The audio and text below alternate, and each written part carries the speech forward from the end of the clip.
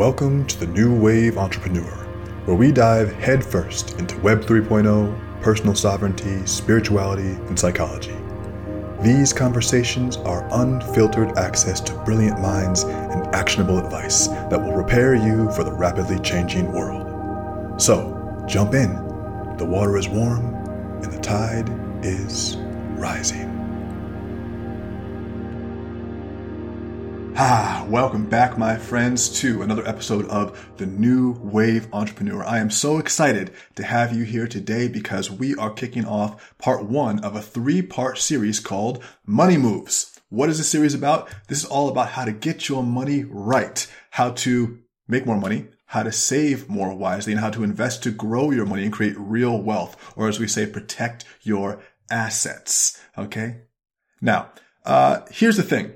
Not everyone comes into adulthood with full financial literacy. In fact, most of us, myself included, have to find that information for ourselves. So this podcast series, these next 3 podcasts that I'm producing are in an attempt to give you the foundational things you're going to need to know, or at least the things you're going to need to start thinking about and researching on your own time to make sure that you understand what's going on with your money. And this is all leading up to my Money Moves workshop, which is a new workshop that we're producing live. So you can attend live and ask questions, or you can watch it streaming anytime. And it comes out January 27th. And if you go to newwaveentrepreneur.com/workshop, you can see all the information for that new workshop, Money Moves. Make sure you get your ticket today.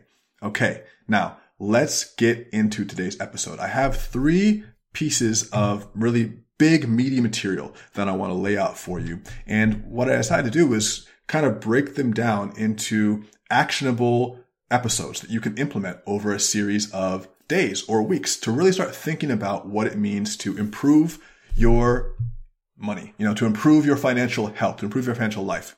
So here are the 3 different episodes that you're going to be hearing over the course of this Money Moves series. The first is part 1, Money Moves part 1, which is understanding the money game. Okay. And this is all about understanding the poor versus rich mindset, why wealthy people end up having almost a different mentality around money than someone who's never experienced wealth. We're going to talk about knowing your numbers. We're going to talk about financial hygiene. We're going to talk about the power of compounding and also understanding basic portfolio foundations. And that's all happening today. But on our next podcast, in the next edition of this Money Move series, we're going to talk about how to make more. Okay. And that's really what it comes down to is we're going to learn the process and the structure for creating successful wealth, but how do we actually make more? And how do we fill up that bucket in the meantime? How do we go out and create more money so that we can use that money to create long-term wealth? Well, that's going to be Money Moves Day 2. That's creating wealth. That's really becoming the hustler, creating more cash, how to generate more income at your 9-to-5 job, or how to start a freelance business, or how to create or improve upon products that you already have to create more cash. So that's Day 2. And Day 3 is Portfolio Setup 101. So how to stack it, how we should think about where to place our money, because of course, just saving your money in a savings account isn't enough anymore, my friends. In fact, it hasn't been enough since probably about the 50s. You need to be investing your money to beat inflation, to make you wealthy. And so we're going to talk about what those investments would look like. Obviously, crypto is a huge part of the new wave philosophy, but it's not the only part of your portfolio you should be paying attention to. And it's actually, obviously it's the most volatile part. So you want to create other areas of another asset classes that are going to keep you safeguarded, even while you're still growing tremendously with crypto. Okay. So those are the 3 parts of this workshop series. Again, this is all leading up to the Money Moves workshop, which we're producing live, and you can come attend live and ask questions, or you can watch it after. Just go to newwaveentrepreneur.com/workshop. Now let's dig into it. Kicking this off. Money Moves Part 1, Understanding the Money Game.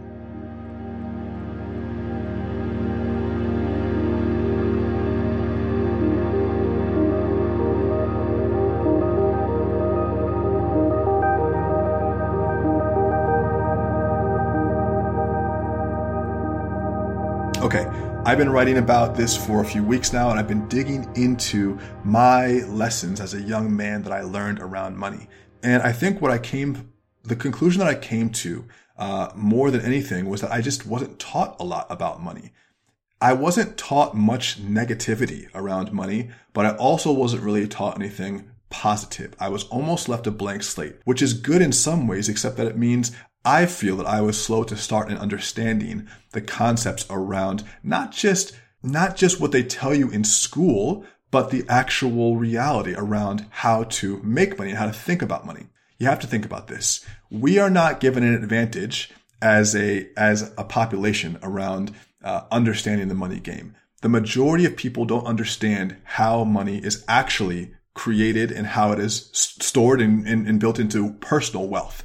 We have this idea that part of it comes down to luck, another part of it comes down to lineage, and of course there's some skill mixed in there in between. But when you start to understand how money works, it becomes easier for you to see yourself making it, because you see that it's not just favoritism from some benevolent God. It's actually something that you can be skilled around, that you can learn. And of course, understanding that money itself is not real. Okay, it's a creation that we have developed psychologically as humans to transmit value. So let's talk about that really quickly, and let's talk about the difference between the poor mindset around money and the rich or the wealthy mindset around money. And there's some debate as to whether rich and wealthy are even different terms in and of themselves. I think they are. Now, if you've read Robert Kiyosaki's book, Poor Dad, Rich Dad, or Rich Dad, Poor Dad, it's an allegory, essentially. It's a story that's designed to teach you the different ways of thinking about money and illustrate the fact that when you don't come from money, you don't have the pre-installed software to understanding how it works. You're only taught what you learn on TV, or you're taught what your parents learned from their small amount of experience with it. If they didn't have it, they wouldn't have a lot of experience with it. You're going to absorb their fears, their frustrations, their limitations, their ideas of what success looks like. You're going to absorb all that stuff. Even if you weren't directly taught it, you're going to see it just through being around it. And the poor mindset, let's talk about a couple of things that come to mind when I think of the poor mindset. The first thing I think with the poor mindset is generally scarcity. And it's scarcity because we see as people who, or I should say, people who don't come from a lot of money, which I don't come from a lot of money. And most people in America, are part of the average class, so that would be middle class all the way down. Most of us aren't coming from Bruce Wayne, Richie Rich, landed gentry money backgrounds. And so most of us look at money as being this finite resource, almost as if it were gold mined in the ground, and there's only so much of it, and we can have to collect of it as much as we can and hoard it as much as we can. So we see it as something that's finite. We see it as something that is going away. We see it as something that is that can be taken from us. We see it as something that is non-replenishable, non-renewable. We see it as something that we don't actually have directly control over. Now, the wealthy see money quite differently. One, they see it as a tool. They see it as their servant, not being a servant of the money. They see money as something that they can use to make more of itself. They see money as an exchange of value and also an exchange of their time. They see money as something that is not to be feared, but to be conquered. They feel differently about money. I think one of the biggest things is that if you come from a normal average background or a lower class background, you often equate your time on an hourly basis to a certain amount of money that you're used to making.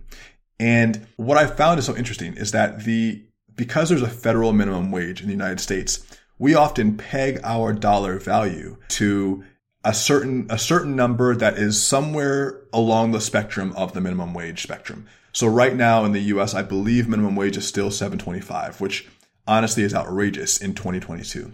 But I believe the minimum wage is still $7.25, somewhere along those lines. And of course, if you are if you're working a McDonald's job and you're making $10 an hour, you're making above minimum wage. If you're working a job with a college degree, you could be making $20, $30, $40 or $50 an hour. When you're working a job with a graduate degree or a doctorate, you could be making, $100 or more per hour pretty easily.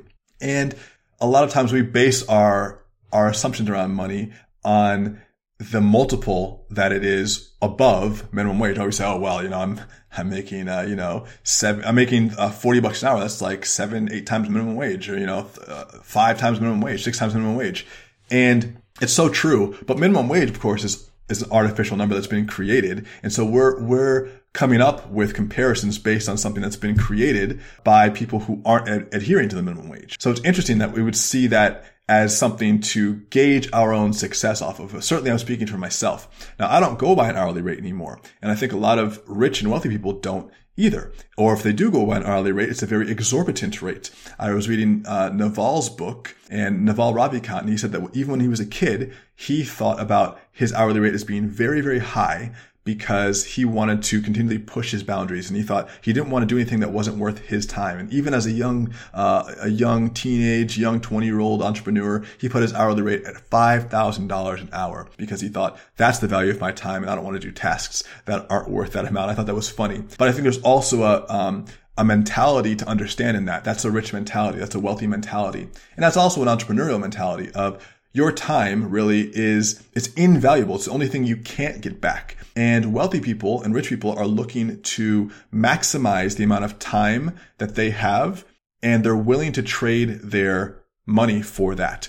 And of course, to maximize that wealth, they would have other people doing the things for them that aren't worth their time while they're doing the things that only are high value. That's an entrepreneurial mindset. Now, of course, when you're in the beginner's mindset of just being someone who doesn't know anything about money, you'll be happy to work a long, long week, especially if it's for a good paycheck. But over time, you'll find that there's no hourly rate, at least this is from my experience, there's no hourly rate that can truly satisfy your needs as a human. Because most of the jobs that have hourly rates, they cap out at a certain level. Any profession that is still getting paid hourly, or even to a certain extent salaried, there's going to be a cap on it, because if there's a salary, there's a company and a boss, and probably bosses above him or her above.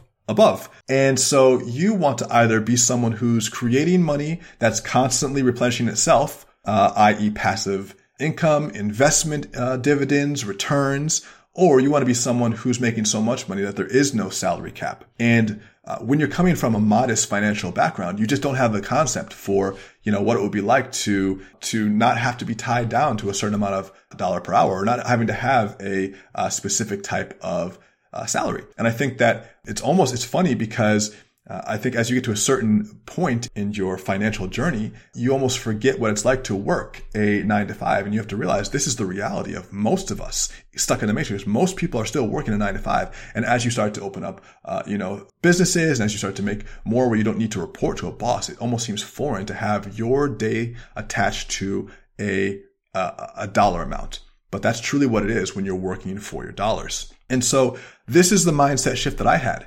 When I was just understanding that entrepreneurship was the right path for me, I thought there's no dollar amount that can equate to how much value I give on my life. There's no dollar per breath that I could assign to myself.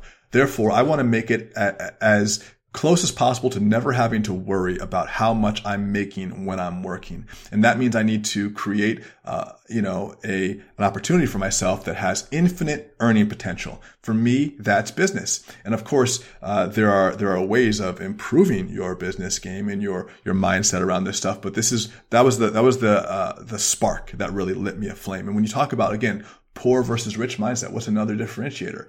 Well, poor people see their money as the food. And I should almost make a distinction when I say poor people. Really what I mean is people who have just not been given financial literacy, or not achieved financial literacy, which was also me at a certain point.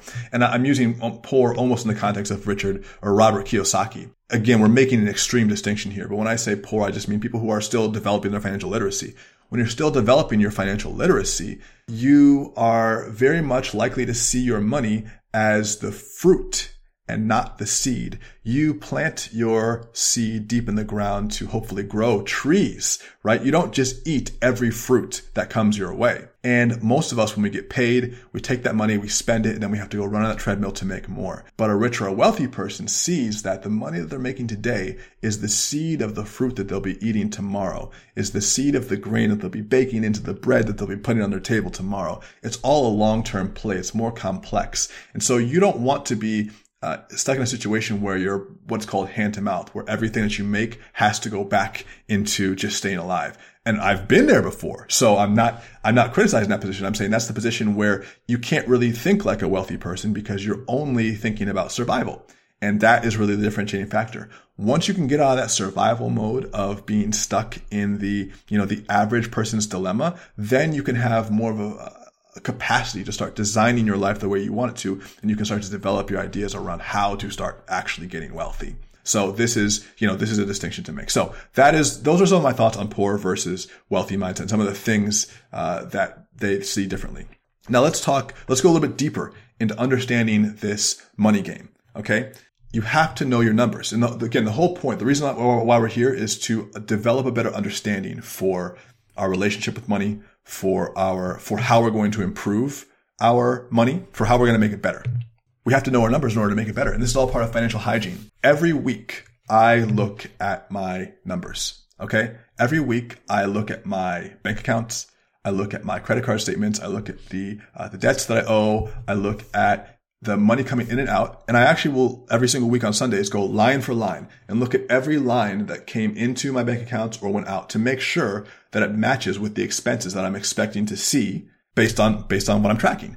And it took me a while to develop this whole financial hygiene approach. No one taught me to do this. I decided myself, wow, I don't really know what's going on here. I need to figure this out. And over a period of years, I developed just a spreadsheet system and a simple way of checking in where I look at all of my numbers every week. And this is my financial checkup. I call this my CFO Sunday. And every Sunday, I have to look at my numbers to understand them. I think that we are scared of our numbers often. We're scared of learning what we will find because we're probably neglecting them. We're scared of making a mistake. Well, it's also boring. A lot of people don't like looking at numbers. It's not exciting to them. It's not the creative part of the business or of, life. If you don't have a business, this podcast is still highly applicable to you. And if you are working at a job where you're looking to make more money by, getting deeper into the company, by becoming, a leader in your company, or whether you're working on just building a big business or business that makes you, tons of money, that's great too. Either way, you have to know your numbers and you have to know where you are. Otherwise, you can't go anywhere new. This is why, it's been said, what gets measured gets managed. And I think it's so important to have a deep and frequent understanding of your numbers. And this is something important to think about. When you have a bookkeeper or an accountant, they're looking at a post-mortem. Okay. They're looking at what has happened in the past. They can't really give you an accurate prediction of what you're doing now and how that will affect what's going to happen in the future. I mean, obviously they can say stop spending, but only you can look at what you're doing today, what you just did yesterday, and make a judgment call for yourself. The accountants and the bookkeepers, they shouldn't be the ones that are responsible for interpreting, understanding, or helping you. They're going to be they're only as good as you are, basically. And that's what I've learned through working with bookkeepers, through working with accountants. Yes, you want to find people who are highly qualified, but the more engaged you are with your finances, the better they're going to be able to help you. And at the end of the day, you're still responsible for knowing how much you have, where it is, and all those critical details. So don't forget that. And you can even look at what happened with Wesley Snipes. You can't blame anybody but Wesley for not paying his taxes, although I'm sure Wesley would say, well, damn, this is the reason why I have an accountant. This is the reason why I hire them. This is the reason why I'm rich and famous, to get other people to help me do this. And that's so true. But at the same time, it's still your responsibility. And mine too, so there's no situation in which you're not going to be responsible for your income, even though you might have other people helping you with it. So you have to know. So these are how things start to gradually unwind as you understand the money game. One, realize there is at least a difference between having a poor mindset and having a rich or a wealthy mindset. And I encourage you to read Robert Kiyosaki's book too as well. You can check it out on Amazon. Rich Dad, Poor Dad. It's an old book. It's a classic book now, but it's worth it. Then again, knowing your numbers, really understanding how much money you have going in and how much money you have going out. A great book for this is by Mike Michalowicz, Profit First. This is a book specifically for entrepreneurs, but I will say this.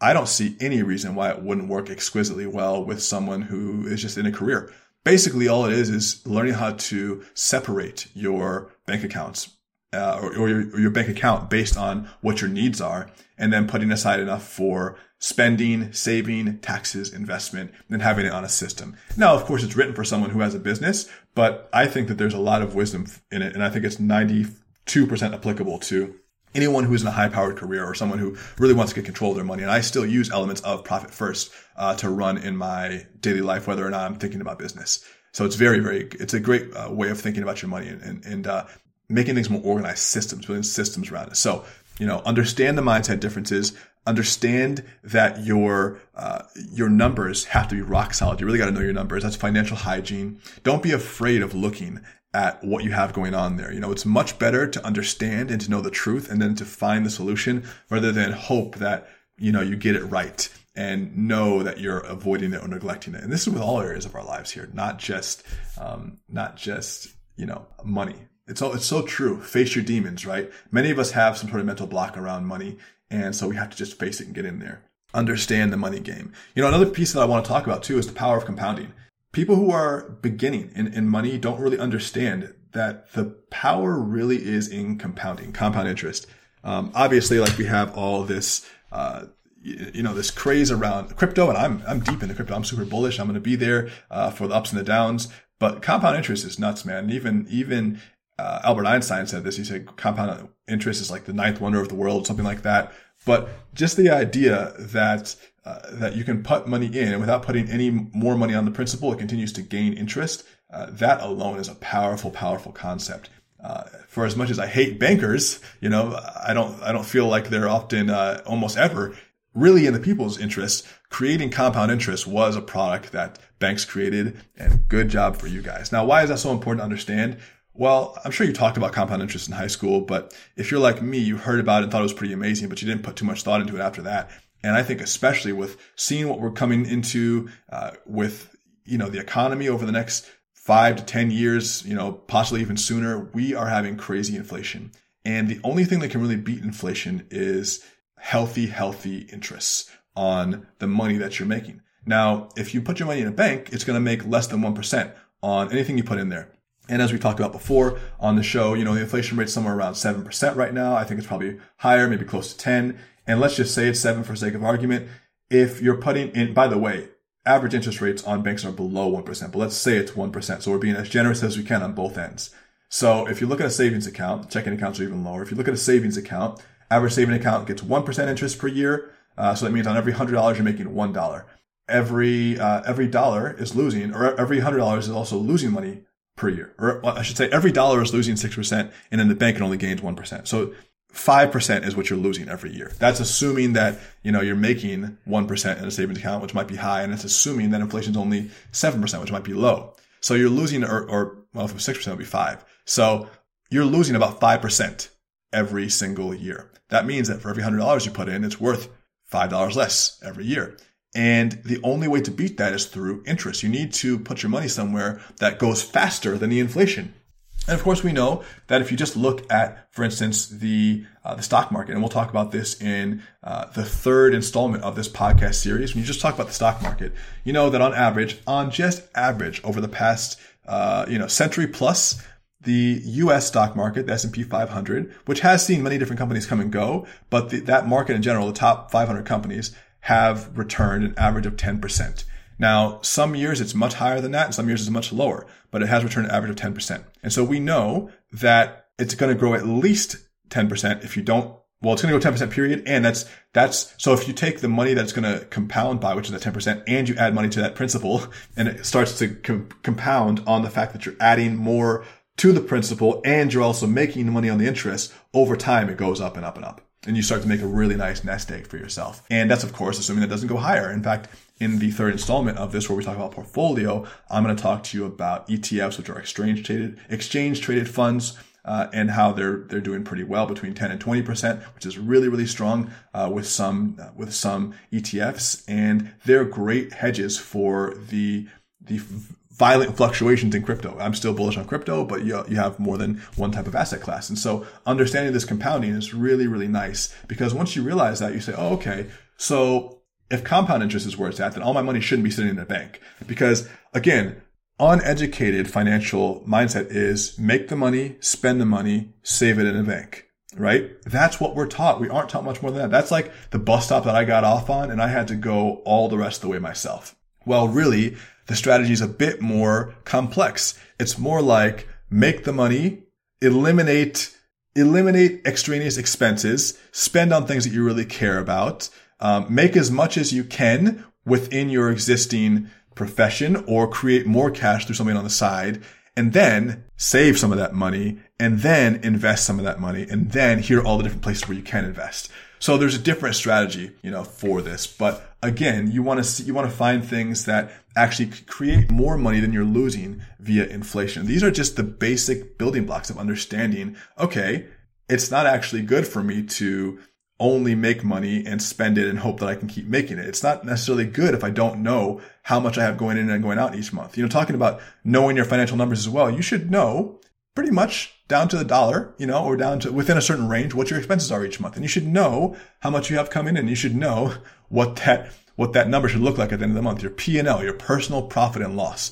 So whether you're a business or an individual, you should know what your P&L looks like on a monthly basis. You should know this stuff. And you should know the power of compounding. You should understand that these are the tools that are designed to help you with money, and the gap really is just in education. It's not in skill. This is not hard stuff. It's not hard to do.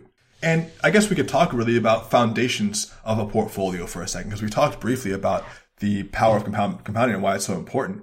What I think is important to know is that compounding is awesome, and there are many different ways to compound your money. And specifically, when you're putting together a portfolio, there are a few different elements that I really, really like. Obviously, like you want to have crypto. That's a no-brainer. And that's, I believe, as I'll continue to say, I think it's volatile, short and medium term. I think it's a safe bet for the big ones long term.